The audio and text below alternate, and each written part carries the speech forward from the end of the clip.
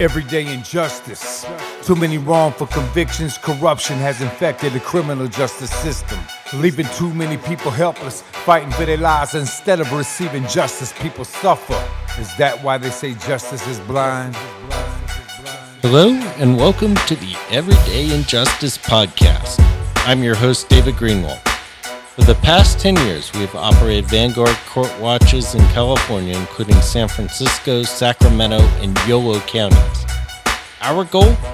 Expose everyday court injustices, and now, more broadly, shine a spotlight on injustices in the entire criminal justice system, in the form of wrongful convictions, police and prosecutorial misconduct, and mass incarceration.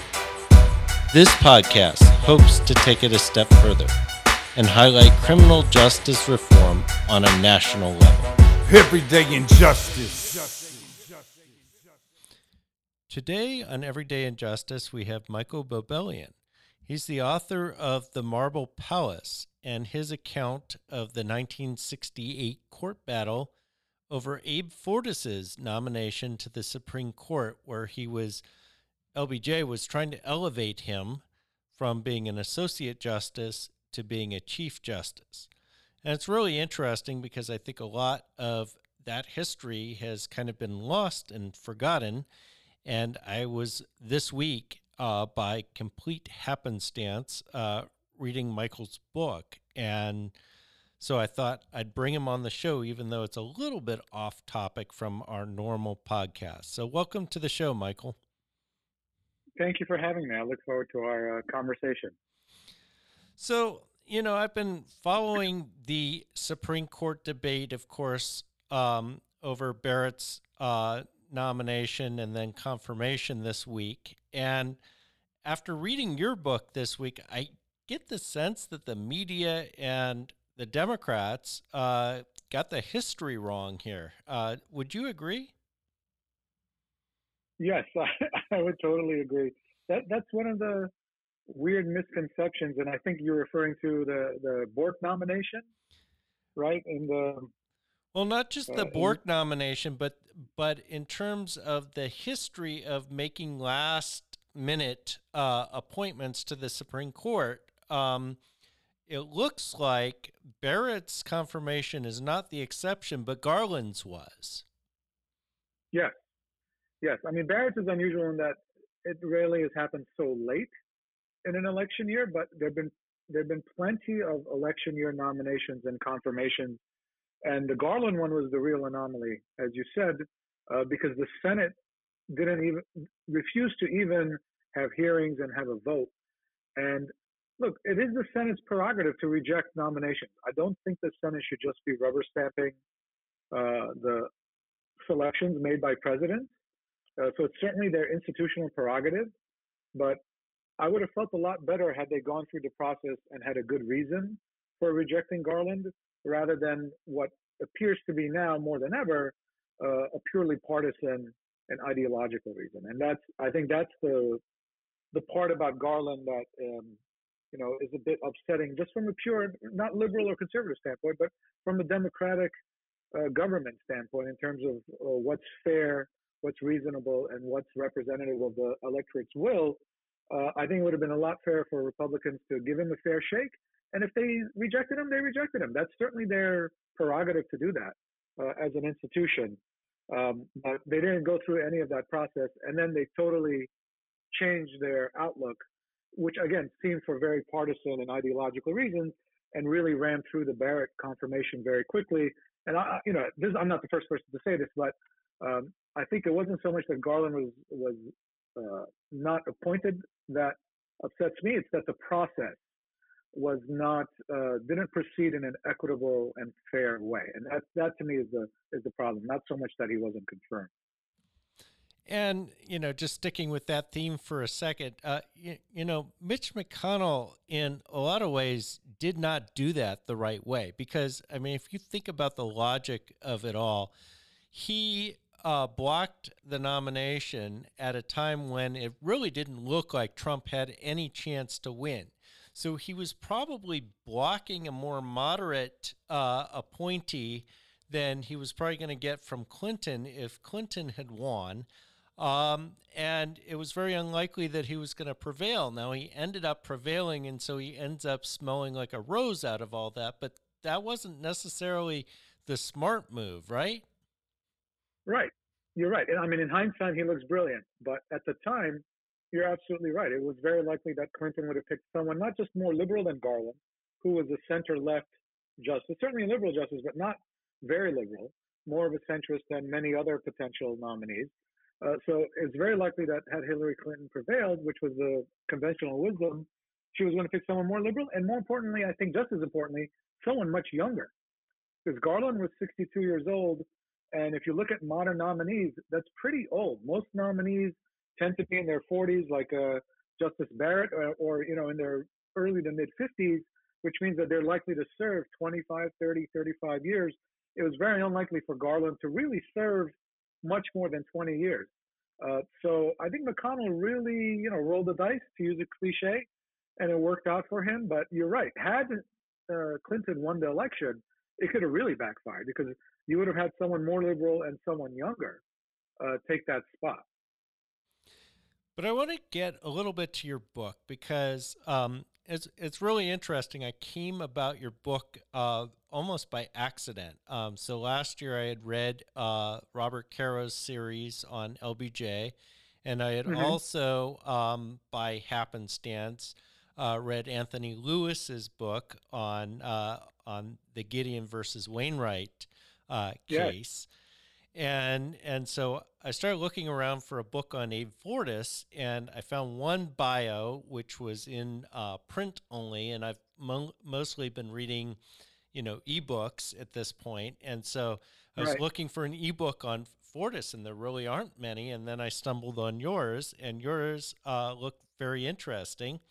And by the time I got around to read it, it happened to be this week when it was very appropriate.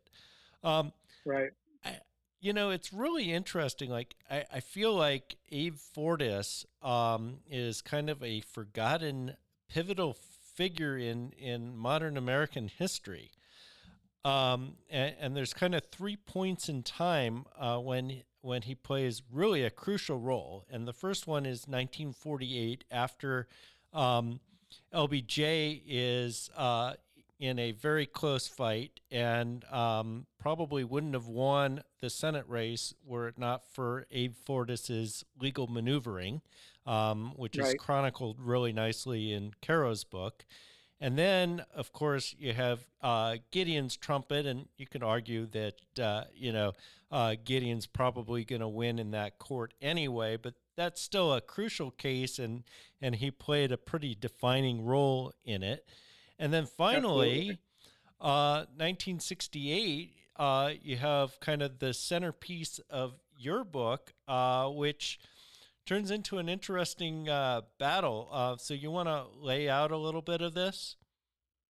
Sure. First, let me say I'm glad you found my book when you did. Sometimes serendipity works out that way. So, even though 2020 has been a tough year, at least in small ways, the stars have aligned a little bit. So let me say that to start. So heading into 68, Abe Fortas was very close to LBJ. He was his close friend, personal advisor, lawyer, and a political advisor as well. In 1965, LBJ appoints him to become a justice, an associate justice, and he's confirmed within about 2 weeks after 3 hours of hearings and through a procedure that no one has used since 1965. That was the last time, through a voice vote, where the Senate simply says all in favor, say aye, all against, say no. Real casual process almost by modern day standards. So he's confirmed very quickly and easily in 1965. Then you get to 1968. Earl Warren, the Chief Justice, the legendary Chief Justice, this liberal titan of the court, decides to retire, and we can get into his decision making later, but he decides to retire, and LBJ wants to put Fortas, promote him from Associate Justice to Chief Justice. And that's not an automatic promotion. You still have to get confirmed by the Senate. If you reject it, you would stay an Associate Justice, but you still have to get confirmed to move up to Chief Justice. And everyone at the time thought it would be a shoo-in. You see editorials from the day kind of presuming that he's going to be the new justice. If you look in the archives, you get all these letters congratulating him because everyone's under the assumption that he's going to be confirmed. And even when I spoke to a couple of the judicial clerks who were clerking on the Supreme Court at the time, they said, yes, he started to take up some of the administrative duties that the Chief Justice's office does. So everyone was under this presumption that he would easily prevail. And it didn't turn out that way, and we can get into those details, but it was really monumental because to me, that set the template for the modern confirmation battles that we have and the politicization of the confirmation process that we now see on a regular basis. But it really began in 1968, kind of, continued during the Nixon years, and then kind of went dormant until we see in Bork in 1987. And now in the last 3-4 years, we've seen it's really there all the time. It's omnipresent. But 68 is the template for many of the tactics that we've seen in recent years, as well as the attitude, this kind of winner take all, no matter what the norms, no matter what the traditions are, we're going to, parties are willing to kind of break all types of norms and customs to win this coveted seat on the court. And that really began in that year. And what's really interesting, and I really appreciated about your book, you go into kind of the machinations of LBJ. And, to me, one of the biggest mistakes he ever made was maneuvering Arthur Goldberg off the court in 1965 to get Fortas on. Arthur Goldberg was a very reliable liberal vote. He was fairly young. He lived another 25 years.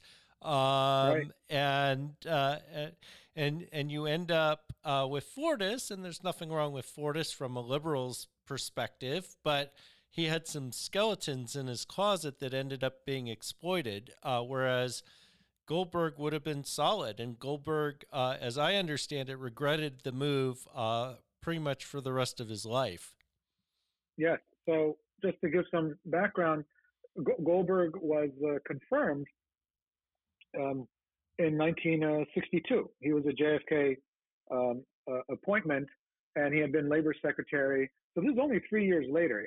He was confirmed in September of 62, and he leaves the court in I think about July of 65, mostly through LBJ's machinations. Like you said, he told Goldberg, "Oh, you'll be my second Secretary of State. I'm going to make you the ambassador to the UN," which he did. But he made Goldberg believe that he would have this huge say in foreign policy and that he would be in charge of the U.S. policy in Vietnam. And none of that turned out to be true. It was all LBJ kind of duping Goldberg into resigning. But I think it goes to LBJ's personality. He really thought he was this masterful puppeteer.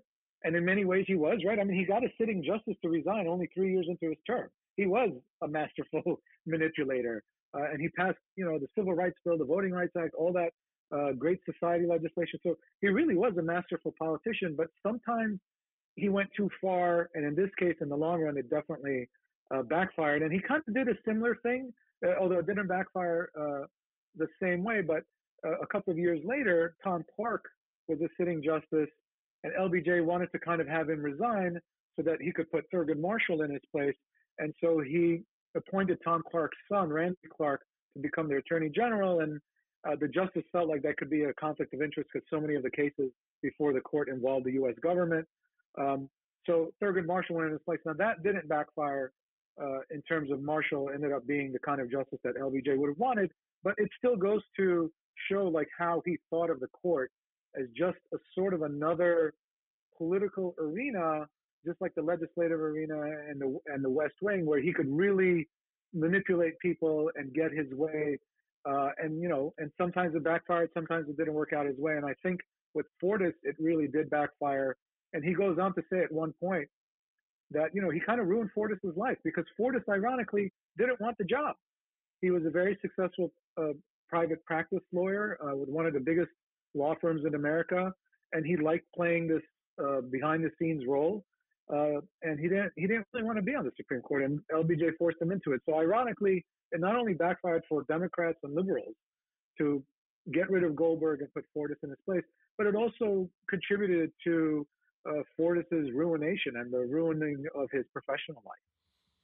Yeah, and it's interesting how you describe LBJ, because really Nixon ended up being the same way, and we'll get into that in a little bit here.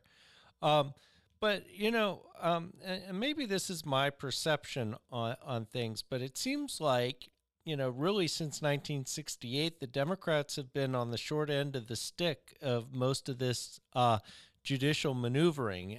Is that my impression, or am I on the right track on this? No, I think you're definitely on the right track. And part of it is because they've lost a couple of close elections, 1968 being one of them, 2016 being another, where a large number of vacancies happened to open up immediately after a very close, hard-fought election. So if you look at 68, Nixon wins the election, again, very close against Hubert Humphrey, and he ends up appointing 4 justices in his first term.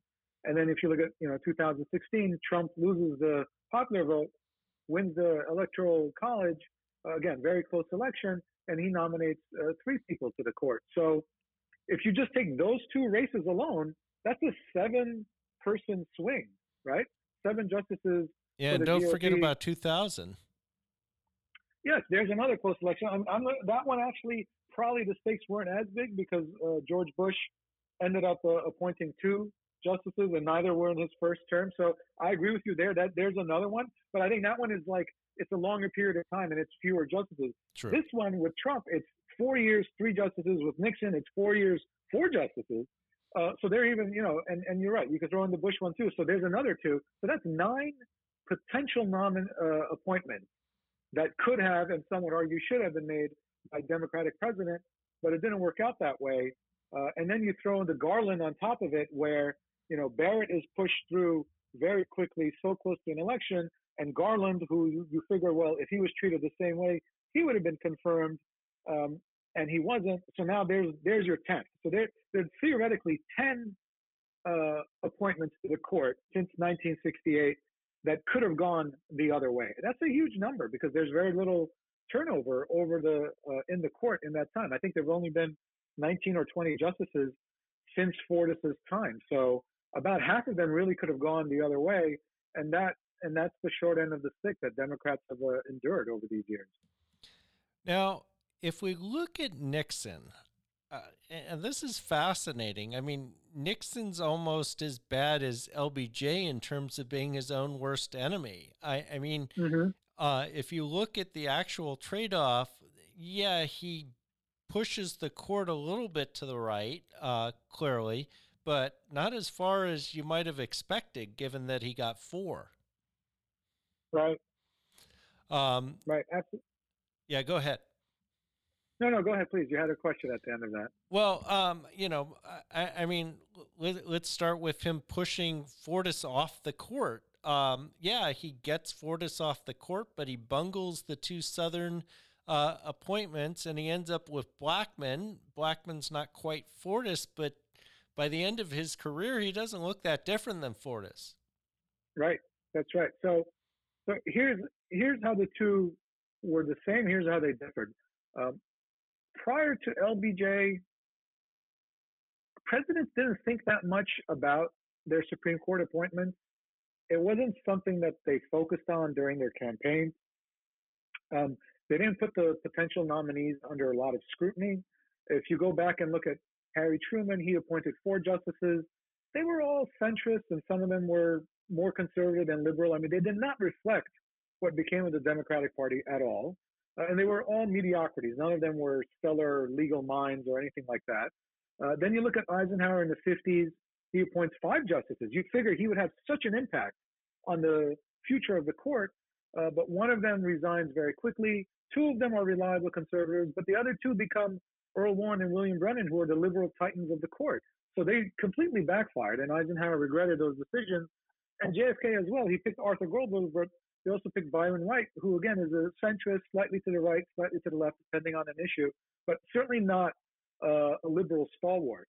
So LBJ was sort of the first president to really hone in on the ideology of his nominees. He wanted liberals to maintain the Warren Court's liberal jurisprudence. He wanted them to shield his legislative achievements from constitutional scrutiny. So that was something he fixated on in a way that JFK, Eisenhower, Truman, and their predecessors really never had. If you look at Nixon, he also fixated on the court, but in a slightly different way. He looked more for how can he use the nomination process to help his electoral prospects. So yes, he wanted to pick conservatives, but part of the reason why he wasn't as good at it, as you had suggested, right? He picked Blackmun, who ended up being, by the end of his career, was maybe the most liberal person on the court. And Warren Burger, was conservative, but wasn't very conservative. Only Rehnquist, William Rehnquist, is really an arch conservative of his four picks. Two of the other three, Lewis Powell and Burger, are somewhat conservative, and Blackmun ends up liberal. And part of that is because Nixon focused a lot more on what is this going to do for me politically? And you'd mentioned the Southern jurist. So his whole strategy in 1968 was he had seen what the civil rights issue was doing in the South, which had been this democratic bedrock since the Civil War. And because of the civil rights bills and Brown v. Board and the Democratic Party being pro-civil rights, the fortunes were changing for the GOP in the South. It was now possible to potentially win the South. So in 1968, Nixon goes full steam ahead with what was called his Southern strategy and tried to lure the South away from the Democrats to the Republican camp. And it worked to a good extent, but he really wanted to cement that Southern strategy during his first term. And the main way he did it in small ways, but the two big ways he did it was when he pushed Fortas off the court, he nominated two Southern judges. They were both rejected by the Senate, but they reaffirmed his status to the South as their champion. And if you look at the archives, there's a lot of memos written by Southern Republican political strategists that basically say this cemented Nixon in the South. He's their guy. And if you look at the 72 election, it paid total dividends for him. He does a clean sweep of the South, something that no Republican had ever done or had ever even come close. So that's the difference. He was willing to give up a little bit on ideology and picking a justice who's going to be a reliable conservative and someone who's also, really like a brilliant liberal, brilliant legal mind. But in its place, he wanted someone who will help his electoral fortune. So if you kind of look at both LBJ and Nixon, what they were doing, the two together embody what is happening now, right? When we look at Donald Trump, he is picking nominees who will help his electoral prospects, right? The fact that he had a list of potential nominees before each of the two elections, the fact that his supporters love his picks shows you that he looks at the nomination process as a way to build political support. At the same time, so that's what he's learned from Nixon in a way. And what he's learned from LBJ is pick these perfect ideologues who've been vetted for years by conservative groups so that they're very reliable, so that you don't get what happened to Eisenhower. You don't even get what happened to some extent to Nixon with Blackmun, someone not kind of following the ideological path that he would expect for them. So he's kind of combined those two elements that LBJ and Nixon introduced into the mindset that presidents had about Supreme Court nominations. And now we're seeing it, like I said, fully embodied under Trump and really taken to new heights because he's had 40, 50 years, not just him, but his advisors have had 40, 50 years of test cases along the way to see like what is the best way of picking a justice who's going to maximize your political, from a political valuation standpoint, and at the same time maximize their ideological viewpoint that you want the court to press in the future. So now we're seeing all of that put together. Yeah, and there was some interesting stuff. I mean, I was reading up on Burger, and Burger was not only, he was conservative, but he was very ineffectual as a Chief Justice. In fact, you could argue that during the 70s, Brennan was closer to being the Chief Justice than Burger was, and Brennan ends up pulling over Powell and often negating the conservative advantage during that time because Burger was so inept, and Burger ends up alienating Blackmun even. Yes. Yeah, Burger was not a very effective Chief Justice, as you said, because he really did have a majority of the court ideologically for almost his entire tenure, but wasn't able to really have sweeping rulings and really shift the court to the right. It did to some extent, but not the way people expected. He was not Earl Warren. Earl Warren was very much a leader and very much knew how to get not just liberals on his side, but the moderates, the centrists on his side. Berger wasn't good at that, and he often turned people off for a lot of things driven by personality rather than ideology.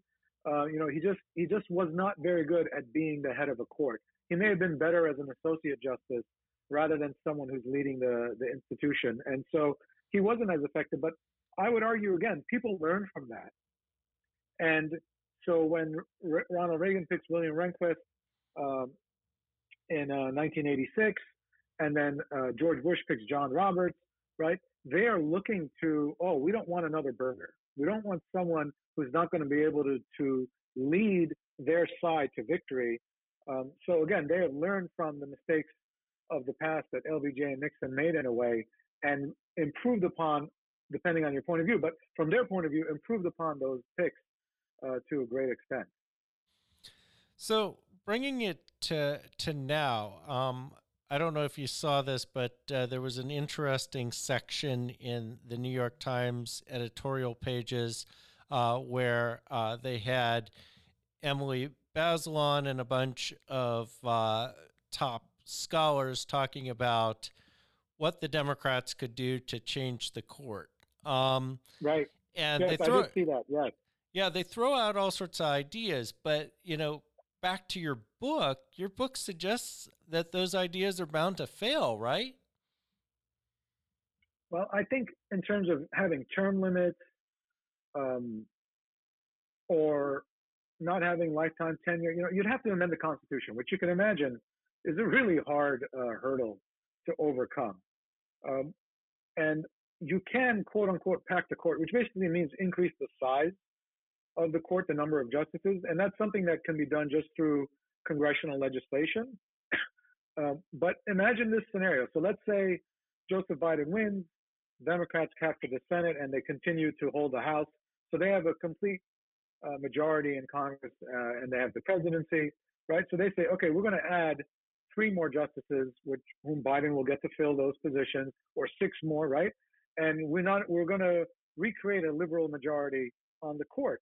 And maybe in the short term that works. It's certainly going to, I think, could be seen as very unappealing to people that, hey, you guys you're doing things that are even more foolhardy than what, Trump and the Republicans did by pushing through Barrett, right? You're really messing with this institution.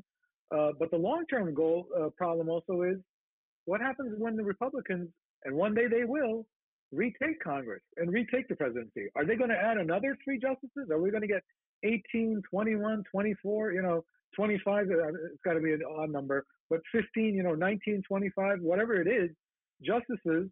And then the court is kind of going to really seem unseemly and even more politicized and partisan than it is now. So I think a lot of the solutions that are offered out there are either unrealistic because you need a constitutional amendment, or they're unworkable.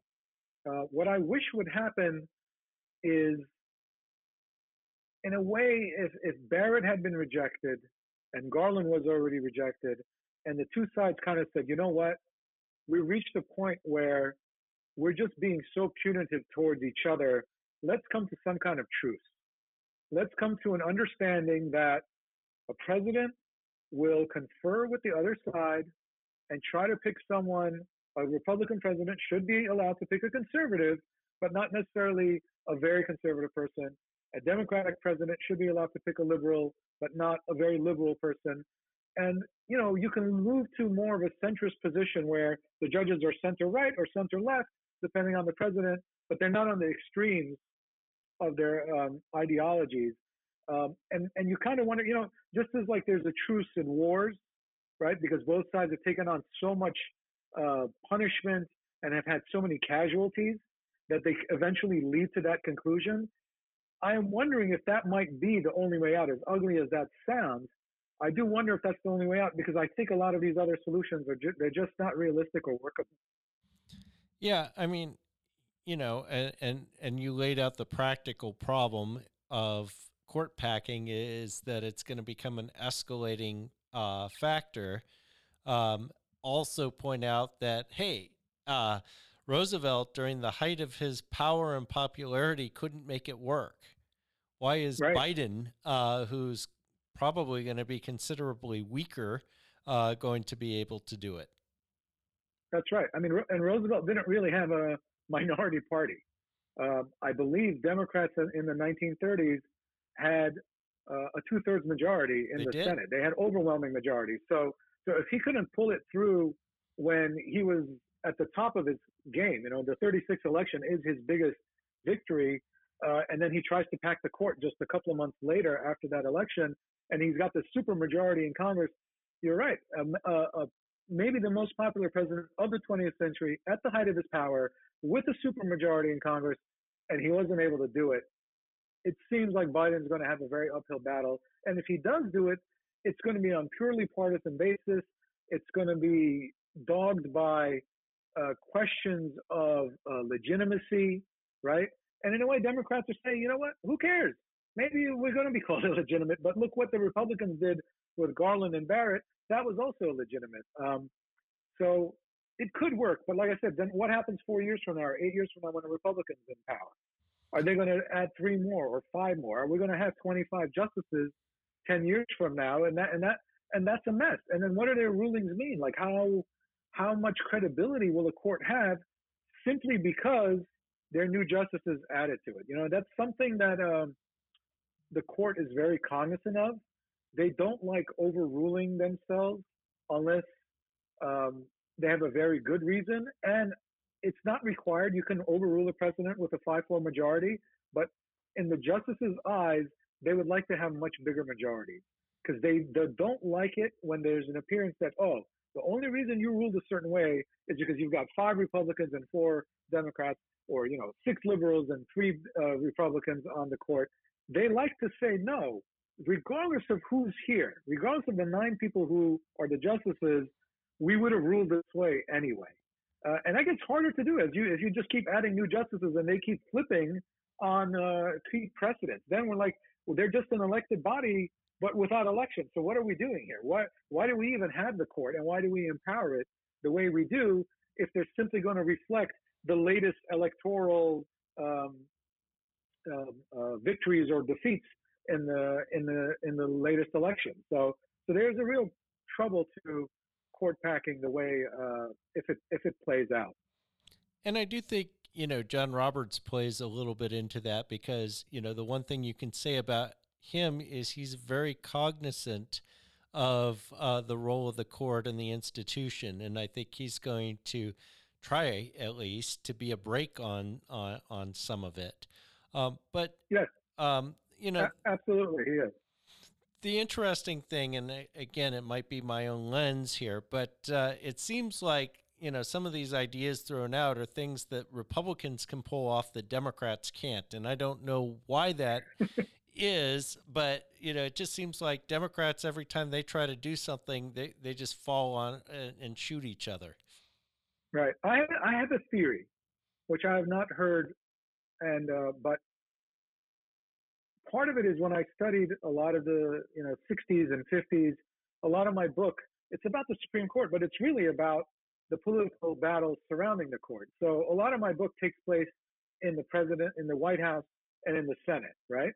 And I look at Democrats then, they had immense political mobilization, which they lack now. And if you look at both the battles involving the Supreme Court throughout the 50s and 60s, as well as the Great Society legislation, the Civil Rights Bills, the Voting Rights Act, etc., they had a group which was called the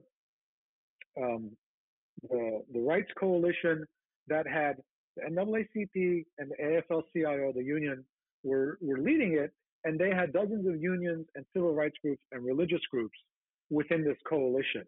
And they were a potent force of political mobilization. And here's how. So the head of the NAACP lobbying, a man named Mitchell, He was known as the 101st senator. That's how powerful he was within the Senate, within Congress. You can't say that about any civil rights group now. The AFL-CIO, if you look at the amount of money they spent lobbying, take a look at any one year, like 1965. 7 of the top 10, or 5 of the top 10, some big number like that, 5, 6, 7 of the top 10 groups spending on lobbying are the different units of the AFL-CIO. They have like their steel workers, their truck drivers, all the different smaller unions within the AFL-CIO. So those groups and that coalition had immense power. And if a senator defied that, right, they could say, you know what, all these union people are going to vote against you, or all these African-American voters are going to vote against you. And they just can't do that now. They don't have sway over, and they had sway at the time over Democrats and Republicans. They don't have sway over Republicans anymore. And partly that's because Republicans are largely elected from areas where there's almost no competition from Democrats.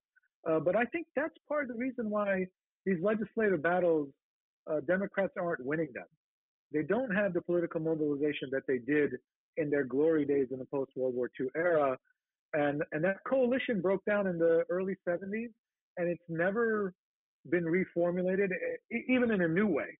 There's no political coalition among Democrats that has this like legislative sledgehammer at its disposal. And I think that's part of the reason why, as you said, they're not able to pull these things off the way Republicans are. Very interesting. And one of the proposals that I looked at actually looked kind of interesting. The idea was setting 18-year term limits, some kind of grandfathering them in, and then allowing presidents to, on a rotating basis, fill exactly 2 spots each term. So if you won one term, you fill 2 spots. You win 2 terms, you fill 4 spots.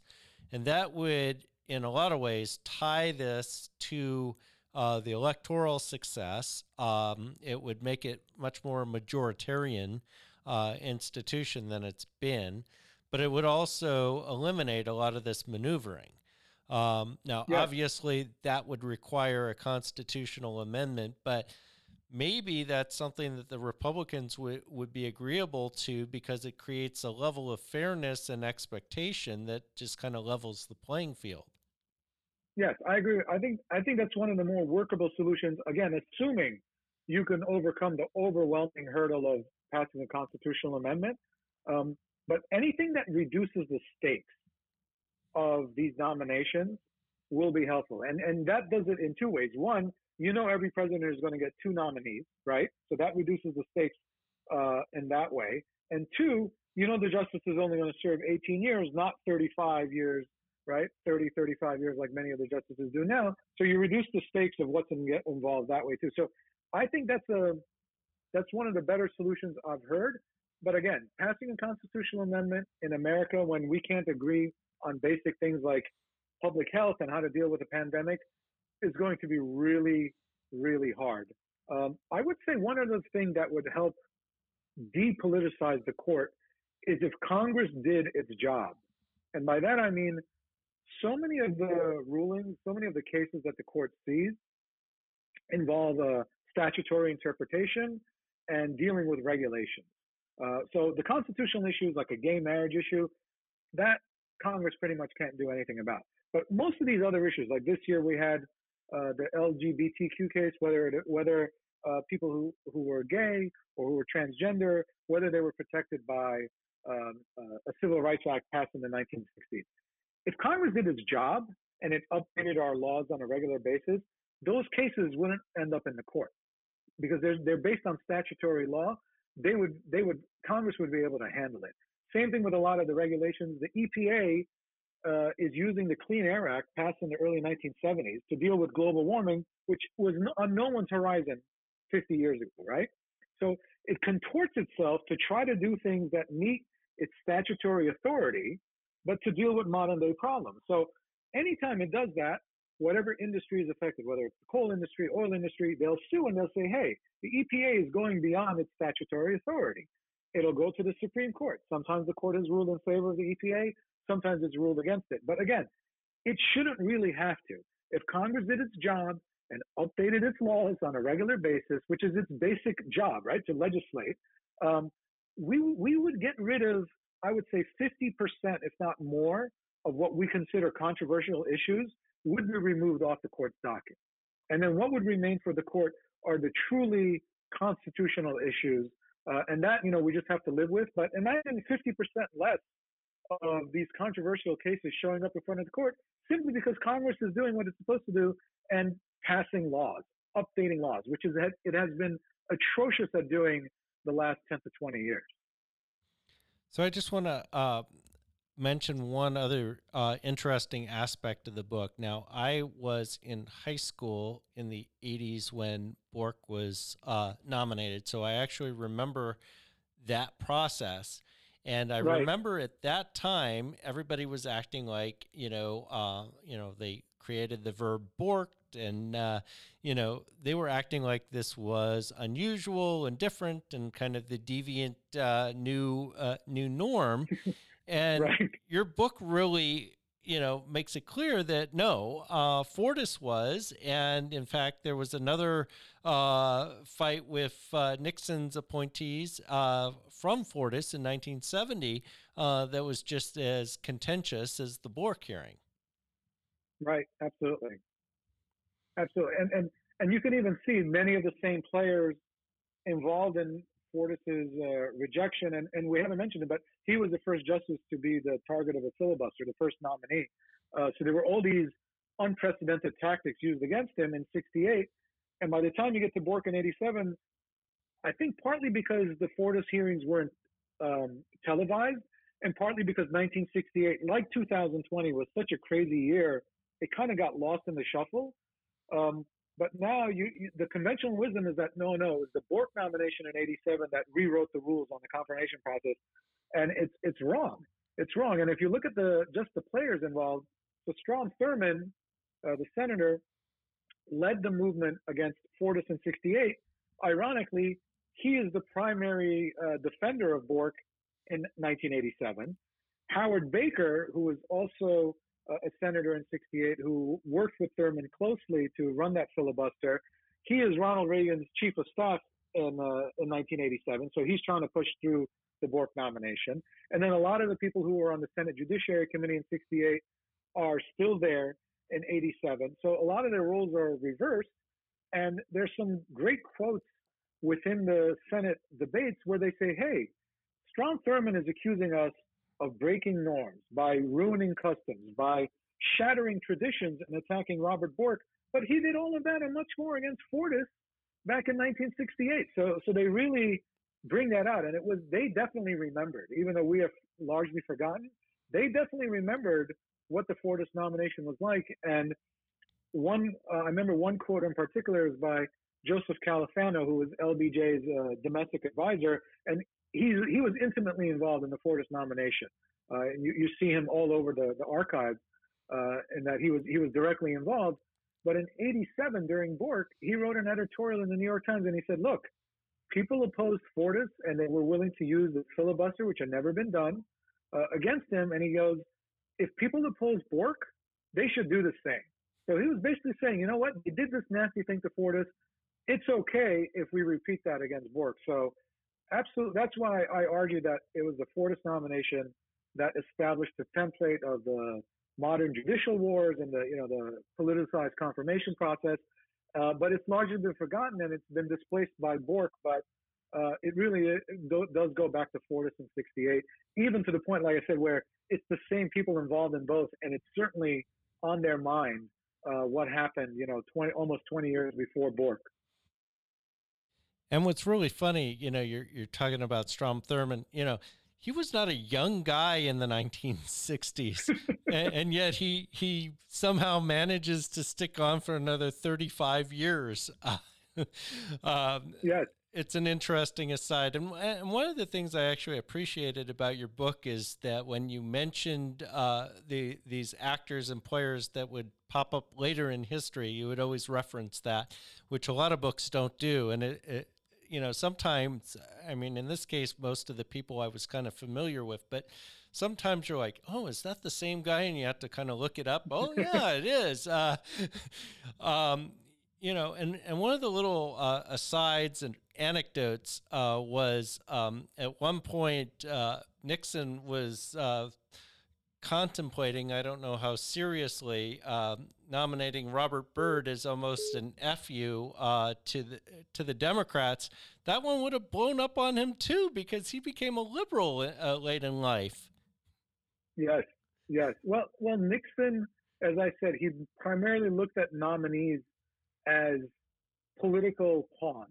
What is it going to do for his electoral prospects? And that's why he was so obsessed with appointing a Southern judge. And sometimes with the Byrd one, it was more like, how can I screw over the Democrats? How can I, attack the media, which he felt, hated him. So he would make these, and I don't think he thought about Byrd as a serious nomination, but the fact that they even went down the road of really considering it to some extent and doing the background checks and having the American Bar Association, assess his qualifications, it was somewhat serious. I don't think it was very serious, but it was somewhat serious. But that's how Nixon was. And if you, because we have his tapes, you don't only get, with most presidential libraries, you get the memos and letters, but there's a lot that people don't write down. But in Nixon, because you also have the tapes, you get a lot of amazing stuff about how he thought. And he really, in many ways, thought in these ways where he was so, he was very petty, and he often saw almost everything in the light of a political battle. So he wasn't too worried, like, what is this going to do to my legacy or something like that. He was somewhat concerned about it, but he fixated a lot on what's going to be the political consequence of a potential nominee, and that's why he even considered someone like Byrd, who also was unqualified to be on the court because he hardly had any legal experience. He just would not have been a very good justice from a purely qualification standpoint. But Nixon, he didn't care. He was like, oh, how can I make them vote against their own senator, or how can I upset the media and flip the narrative on them? So that's just again peculiar to his personality, but that's just the way he operated. Well, I want to thank you for coming on the show and having this great discussion with me. I find this stuff fascinating, obviously. And sometimes the books connect really well to what's happening in the world, and this just kind of worked for me. Thank you, David. It was my pleasure. All right. That was Michael Bobelian. He's the author of Marble Palace, which goes into great detail in the court battle over Abe Fortas's nomination in 1968, but it also goes into the history really well of that period. Excellent book. I strongly recommend anyone buying it. This has been Everyday Injustice. I'm your host, David Greenwald. Join us again next time for more tales from the injustice system.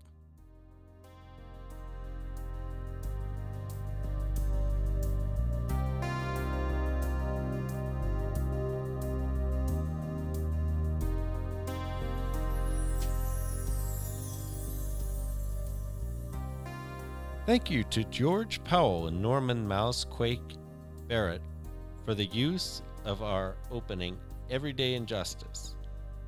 You can see more of George's music at www.justiceforgeorgepowell.com.